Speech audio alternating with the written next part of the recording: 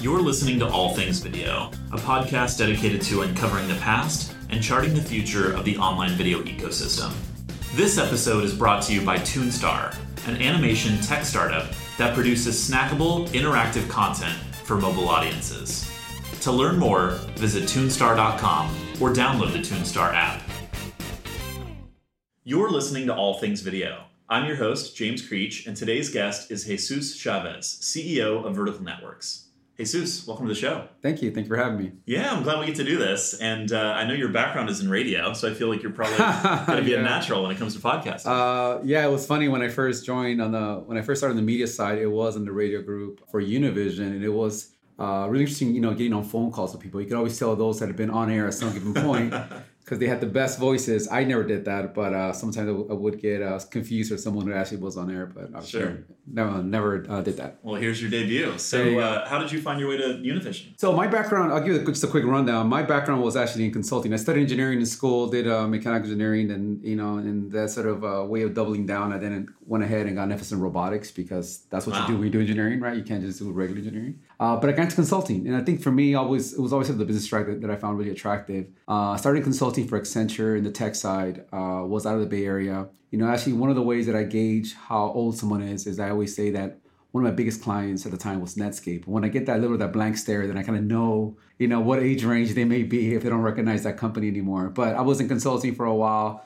Eventually went back to B school, to Anderson at UCLA. And it was there that I was recruited to join Univision. It was actually really interesting what they had. At the time, they had what was almost like a program that basically was a fast track to management. So basically they would go and recruit from all the major business schools across the country, find one person to come into the company, get a chance to work in multiple projects with senior leadership, and then eventually get some kind of leadership position within the organization. So for someone that had no media background at all, getting an opportunity to join a company like that of that stature and getting the kind of access that I was going to get, it was just a really interesting opportunity, and obviously one that I couldn't pass up. Well, I think one of the things that I had at the time is prior to that, everything that I've been involved with was more on the technology side. And, I felt that it was a time in my life that I really want to be involved in a business, whether directly or indirectly, that could impact in a positive manner the Latino community. So when Univision came around, media, and sort of getting a chance to get that level of access, I found it really interesting and jumped on board. And I was there for 9 years, learned a lot, got a chance to do a whole set of things from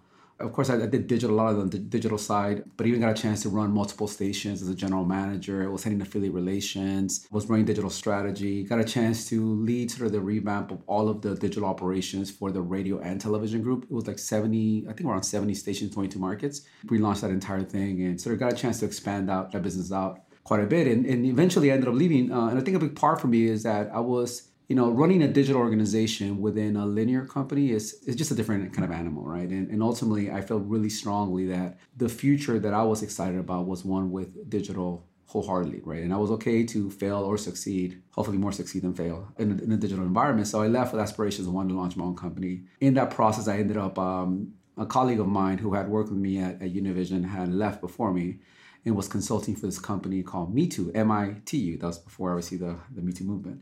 And they had some traction, and it was interesting. It was close enough to what I wanted to do that got a chance to meet the CEO. We sort of had a meeting of the minds, and ultimately ended up joining them. Was there for 4 years. Doing a number of things. I started with them right at sort of the peak of the MCN business and MCN world. Actually, I came in to run the MCN operations, and one thing that was really interesting for me as I came in and we started talking about the business, we started digging into what an MCN was and how to operate it. I think we came to the conclusion really quickly. I think within 3 months, I remember having a discussion with the CEO and saying, listen, I'm having a really hard time understanding how we're going to build long-term value being an MCN. And, luckily we were on the same page on that. And otherwise I may not have a job anymore, being that I came in to run that part of the business. But we ended up deciding to launching a consumer-facing brand. And my role there sort of expanded from MCN to operations in general. Focused a lot of my time on that operations side. Eventually became the CEO.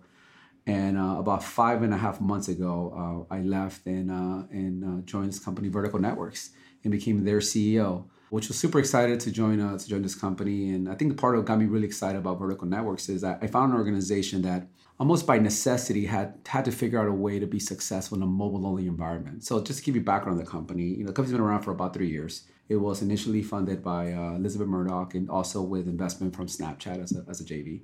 It started primarily in Snapchat, was able to build one of the more successful Discover channels called Brother within Snapchat. Think of Brother as a guide to how to do life from an older brother point of view, right? So it really covered a lot of topics, did extremely well in sort of daily publishing, was able to generate a lot of audience. And that by itself was interesting, but to me, sort of not good enough, right? If that's all it was.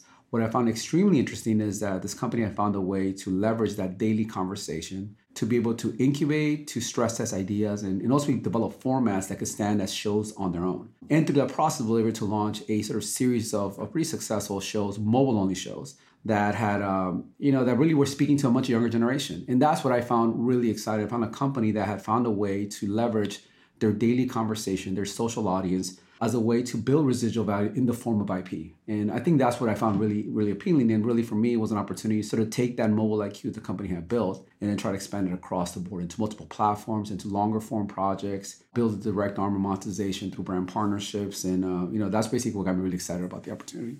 Amazing. Wow. I have a million questions. Yeah. I covered quite a bit, I think, on that intro. I love it. So first of all, you start with this background of engineering and consulting, and then you make this pretty big transition in the rest of your career is in media, and with an emphasis on interactive media, digital media. Yeah. What about media kind of sparked your interest? I always loved the innovation part of it, right? Like earlier, I was an engineer that's what I studied. One of the things that I told people, especially young people, as it relates to sort of picking a career path is, everyone constantly talks about what are the things you can do, right? I think when people don't talk enough about it, what are the things that you shouldn't do?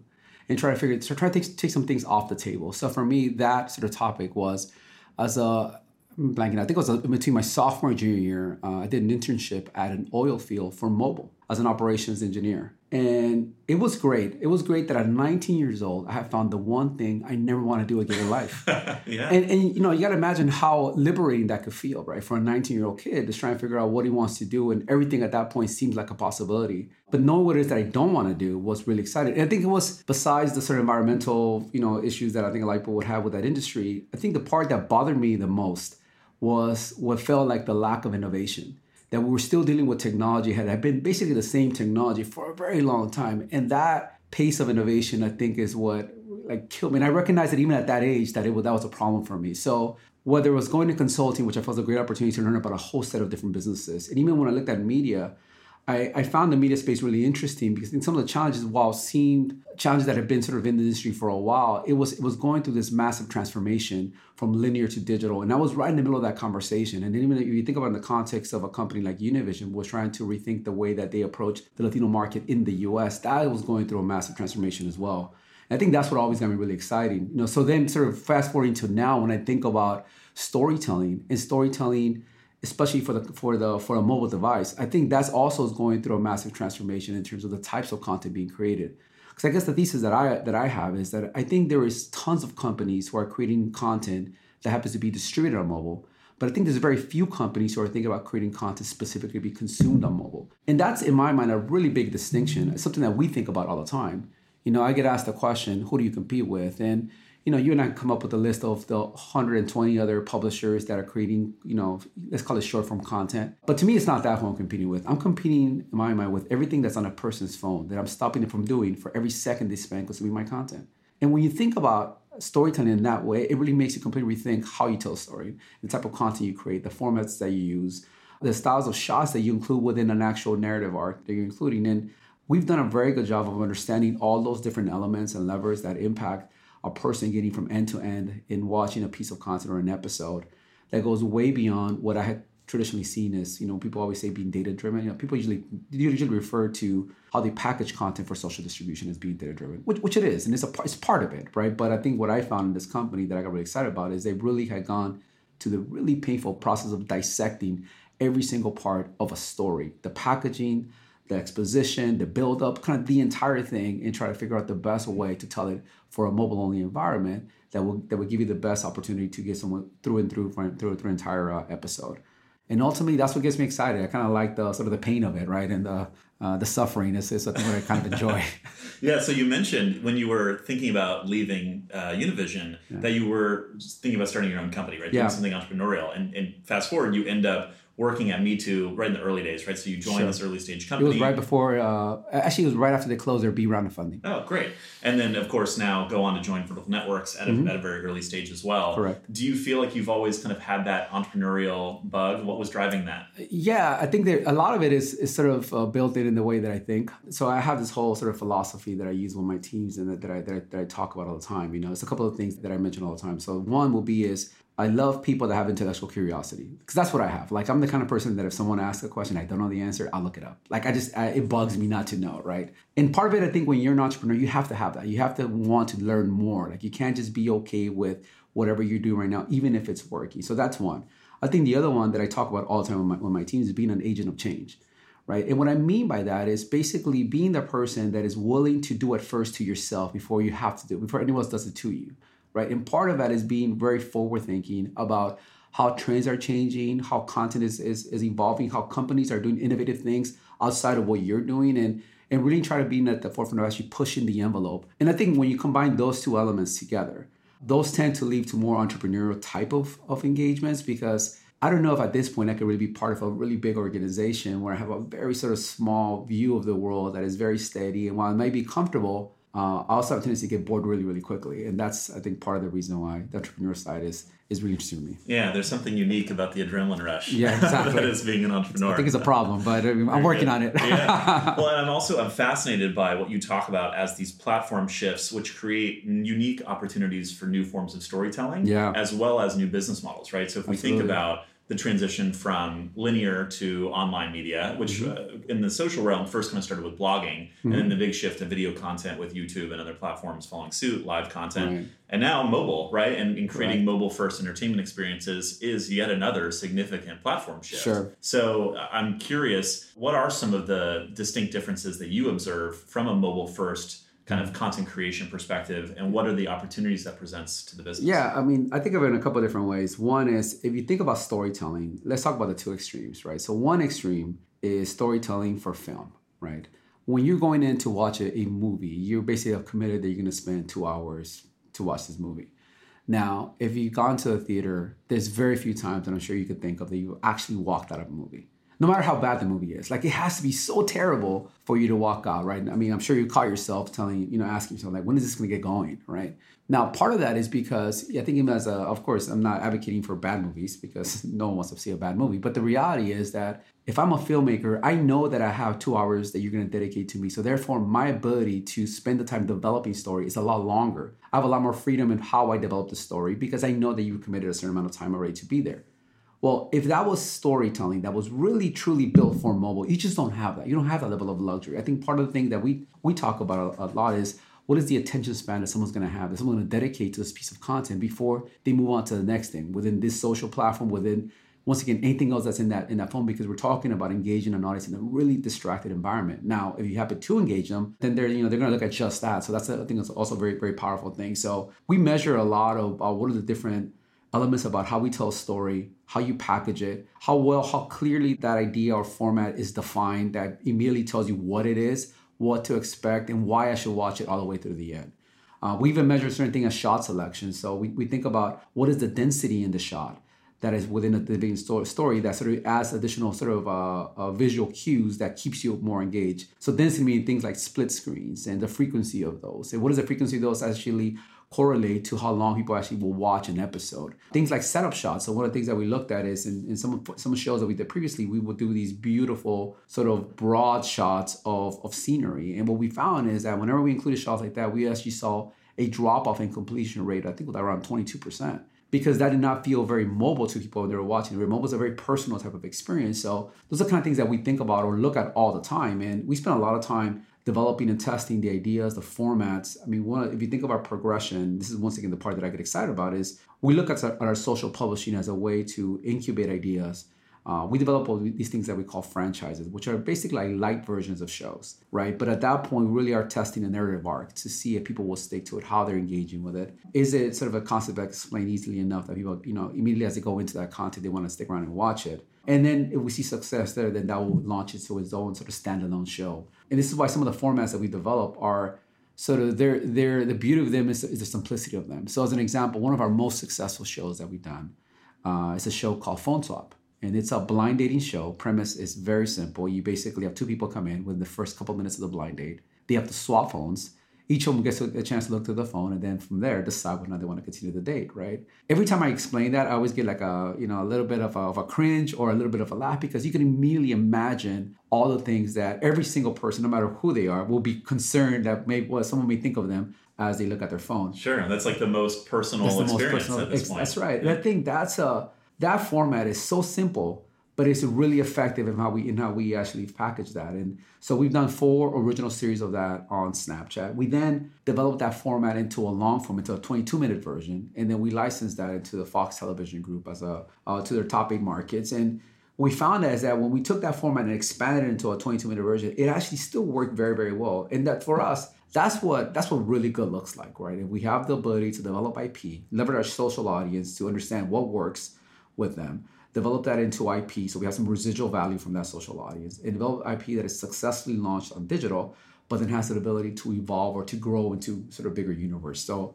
that's what ultimately really, really good looks like for us. And obviously that's an example of one that we were able to achieve that level of success. Yeah.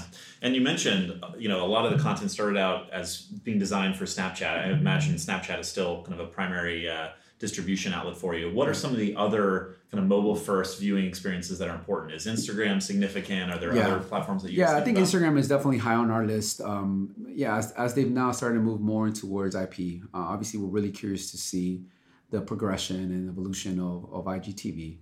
But that naturally is a natural extension for what we're doing. The one that we actually did a show for that did really well was Facebook. So we did a show called I Have a Secret, which is very different in tone and type of show that we done with anything else. And the show is basically that. It's someone that has a secret, and whether it's around sexuality or different issues, right, they bring it up. Much more serious in tone. And it's a show that I think for the episodes, it averaged in total about 13 million views per episode. I believe the highest performing episode was about 26 million views. So it did really, really well, right? So that was another case where we developed a piece of content that mobile first, but for a different type of platform like Facebook. But going back to your question, I do think IGTV is really, really high on the list. I'm really interested to see what Quibi's going to do, right? Like they're bringing quite a bit of capital and sort of cachet with some of the talent being involved in that.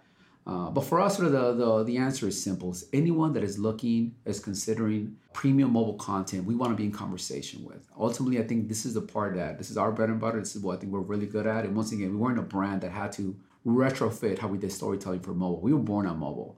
And our success was sort of born from there. So therefore, the understanding of what it takes to actually engage people within a mobile environment, I think we have a really unique point of view as it relates to that. And that was developed within a Snapchat environment that's applicable beyond Snapchat. I'm interested to hear a little bit more about, kind of your direction. You came into the company, as you said, almost 6 months ago. Mm-hmm. What are the priorities that you set for the team, coming in fresh? Yeah, there were three main buckets that we've been pushing on. And I think all three, which I've sort of touched upon in different levels. So the first was we really wanted to accelerate the amount of IP that we're generating as an organization, right? So that was a really big, important part. Ultimately, I felt that as a company, and obviously there's plenty of examples of companies that have struggled with their socially distributed, have really been challenged when the moment these platforms change direction or change their algorithm. So once again, the point was, what is the residual value that you're building from that? And in my mind, the residual value that we bring to the table is that IP ultimately that we generate as a result of that audience. So that's a really important part that we've been focused on. As part of accelerating that IP, I also wanted to be able to have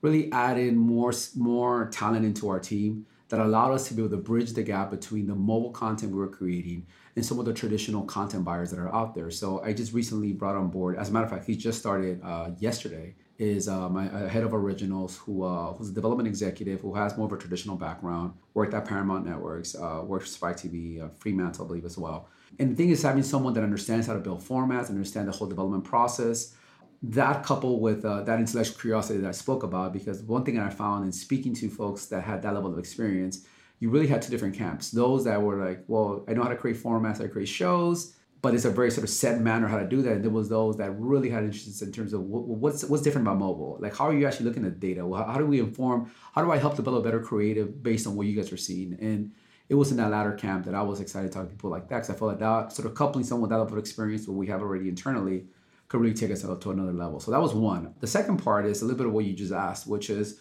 we were a company that was primarily distributed on Snapchat. And, my point there, and it really has nothing to do with Snapchat, is that I just don't think any media business, or even like us, this day and age is going to have long-term success if they're fully dependent on one single platform. For us to be, as a matter of fact, better partners with Snapchat, we have to be able to stand on our own. Being able to stand on your own means that you have more distributed audience across multiple places. So one of the things that we started doing pretty quickly, started publishing immediately into Instagram. We've actually have enhanced the amount of content that we're creating, the type of shows that we're doing, of which more of those are going to go towards multi-platform. So that's sort of the second bucket, is diversify our audience across the board and really be in all the places where our audience was already consuming content, right? And the third piece was from a monetization standpoint. So most of the revenue that was being generated was primarily platform revenue coming from publishing within social platforms. We did not have a direct brand partnerships team that was taking our content and audience out to market. And just in my mind is, if you want to capture the premium value of both your audience and content, they're just gonna be no better to do it than yourself, right? So that was also an important part. So we've been building out that team. So just recently, I just had just brought in my second salesperson. I already have a head of brand strategy, head of ad operations. So I'm basically putting together that group because I see an opportunity to not only associate brands with the IP that we built, that have built an audience that resonated with this audience and type of content we're creating, but also leveraging the IQ that we have to be able to help brands do better storytelling for mobile environments, and really in those environments that their customers are already engaging with content. I think that's the recipe for success. When you think about a content creation or digital publisher strategy, it's develop IP, distribute across multiple platforms, and build the team that can help monetize it. Yeah. Right? Find multiple opportunities. You guys are thinking about platform revenue through ad-supported formats. You're thinking about branded content, SVOD licensing opportunities, Correct. Bridging the gap to traditional and going after some of those bigger dollars. That's the recipe. That is the recipe, yes. Very good. What are the challenges of being a first-time CEO? What's the hardest part? Yeah, I mean, I think there's a lot of challenges.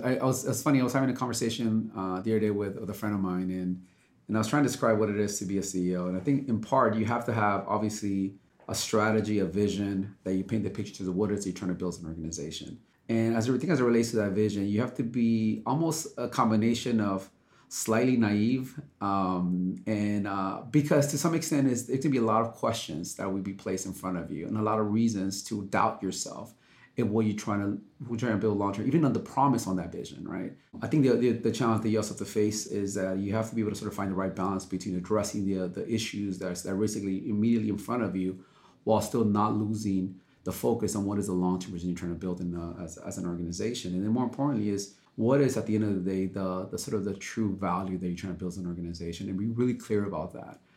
So these are all things that we are constantly sort of dealing with, struggling with, that I constantly think about. I've been lucky in my career to have great mentors, people that I can call on. Even now, my ability to basically have a weekly conversation with Liz about the strategy, the roadmap is really, really helpful.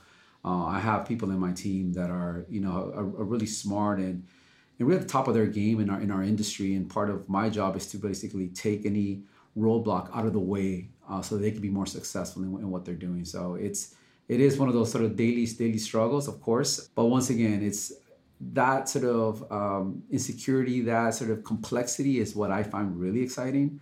And because I just couldn't see myself doing anything else. I would get bored too quickly. What's coming next? If you had to offer 3 predictions for the future of the digital media space, what would they be? I think on the just staying on the theme on the mobile content, I do think there is a paradigm shift related to really the market starting to recognize more premium mobile content and really the importance of it. What that means to me is more dollars that are fueled into the ecosystem for content creation, for advertising around these premium environments. I think that's going to create quite a bit of opportunity. The other thing that I think from a mobile standpoint that I find really interesting is some of these interactive experiences, right? And how that's going to push the boundary for mobile storytelling. And interactive experience, I think, will maybe start with mobile, but also translate obviously to OTT. And an example of that is, I'm sure you saw it with Netflix and Bandersnatch, right? I was excited, maybe less about that specific episode, but more about the promise of what that represents, right? And this idea to be, we used to always talk about lean back experiences, lean forward, right? Well, this is at a whole nother level where you're like, to some extent now directly influencing what that content actually is, right? So that I think that is really interesting when I see that. And I think that's sort of a small example. There's other folks out there that are doing some really interesting interactive mobile storytelling, folks like Echo as an example, right? So I'm seeing some of their content and I find it really interesting, some of the storytelling that they've been able to build within their platform. But I think that sort of trend to more interactive mobile experiences where there is a convergence between content and interactivity. To some extent, what you saw in the gaming industry for a long time, I think there's a convergence there for media, right? I mean, in many ways, I think some of the gaming industry has been very much driving the forefront of innovation as it relates to storytelling. I mean, there's some of these games that you watch, you could literally just watch someone else play it, and it is a full-on story. So I think there'll be more convergence with that going forward. And I do see more players beyond Quibi going after the space of really thinking about mobile content creation. I mean, I would love to see Netflix specifically create content for mobile. Why wouldn't they? Ultimately, they know who's consuming the content when they're in a mobile device or not. And it's not about that a person will not watch House of Cards or Orange is the New Black, whatever their big shows on mobile. It's not about that. There's always going to be a room for that, but there's also room for building more of those specific experiences built just for that device, right? That is designed in a specific manner. That leads into that interactivity that you can't build in within a mobile phone that is much easier to consume than when you're watching it on your TV. Because one of the challenges with things like Bandersnatch, it's just not the same thing when you try to control it with your remote. It just doesn't have the same kind of natural feel of interactivity. I think you're right that gaming has played such an important role in defining what could be the future of mobile entertainment. And it seems like the Los Angeles and the LA kind of startup ecosystem plays kind of a key role as well. It makes me think of companies like Mammoth Media, which you guys are doing with Vertical Networks, and other people that are thinking about what is the future of short form content on these mobile devices. Do you think that there's something unique about LA and the kind of entrepreneurial ecosystem and the convergence of media and technology that we have here in town? Yeah, I think so. I think it's it's the access to both traditional storytelling, sort of the Hollywood style of media, right? But also looking at the gaming industry and the interactivity, really the level of innovation that is just, I love that combination, right? Because while there is a lot of technology being built here, it's not sort of the same thing as Silicon Valley, right? So I think that influence of storytellers being part of that and really being able to leverage the best of both worlds, which is the best of storytelling with the best of technology. And there are some really interesting offers. And you mentioned Mammoth Media. I love the stuff those guys are doing, right? And the fact that also, by the way, that they have a lot of own distribution, right? Because that's one of the challenges that a lot of companies like ours who have been built on the backs of social platforms that we all are envious of is having that direct communication. And I think we're able to pair some of our ability to tell content with some of that own distribution, with some of those platforms, that can become a pretty powerful combination. And so I definitely see the things that they're doing, and I think it's really interesting. But yeah, that's a whole other level of interactivity that we get excited about when we see things like that. What does the future hold for Vertical Networks? What are you guys thinking about long term? Yeah, I mean, I really want to be able to build a business that can grow, stand on its own, that really has a significant place as it relates to mobile content. I do think there's a gap there. I feel that, of course, with any kind of gap, it's not just going to be us. It'll be other players coming into the equation. I think we've been thinking about it maybe a little bit longer than a couple other folks.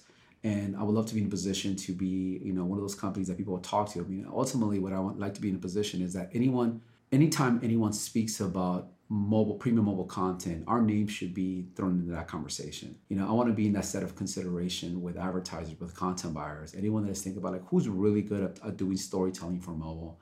I want our company to be in that position. And I think if we do what we are planning on doing, if we're able to continue having success, then we should be in a pretty good position. If you were starting a business in the digital media space today, what would you do?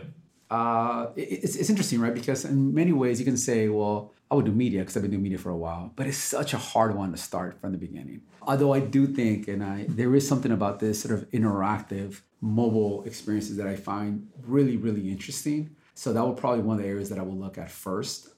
Of course, in most cases, most people would say, well, if there's a way for you to bypass the social distribution or dependency, better said, on social distribution, there's probably one that if you're able to build that kind of business, then you're probably a little better off and having more control of your own destiny. But I haven't given enough thought on that because ultimately, a lot of my day and share of mine is dedicated in trying to do what we're doing as a company. Where can people find out more about you, Jesus, and more about Vertical Networks? Yeah, for me, I'm very simple to find on LinkedIn. I think it's probably one of the beauties of being named Jesus. Let's just throw it out there, right? I'm super simple to find on LinkedIn. It's probably the easiest way to find me, Jesus Chavez. For Vertical Networks, most of our distribution is on Snapchat. Our primary channels of distribution is Brother, which is our main one. We have a secondary one called Mindsy, which are both sort of publishing on a daily and sort of bi-weekly basis or twice a week basis. We also have a number of shows that we have active. Right now we have XBFF Court, which basically is a little bit of a parody on Judge Judy, and you bring two best friends, and you kind of hash it out in court. But you can find all of our shows sort of archived within Snapchat, like a phone swap, like parental guidance. In Facebook, some of our shows, like I Have a Secret, you can find there on Facebook Watch. We also have Brother HQ, both on Facebook and Instagram. Those are our primary accounts that we publish in as well. Very good. Well, I encourage all the listeners to check out some of your content. Check out Brother on Snapchat. Check out some of the other great content that you're producing across all these platforms, and stay tuned for the additional IP that you guys are working on and we'll distribute in the future. Absolutely. Jesus, thank you so much for taking the time. It's fascinating to hear a little bit more about your journey, right, and the evolution from linear to traditional and more of the digital media in a linear environment to making the leap to digital first, video content, and ultimately mobile. I think as we talked about, the transformation in the platform shift and now the business models that's happening with mobile first entertainment is fascinating. Yeah. And I can't wait to see what happens next. So thanks for sharing your story. Well, thank you for having me. Thanks for tuning in. I'm James Creech, and this has been another edition of All Things Video. If you like what you hear, we hope you'll share and subscribe for new episodes. See you next time.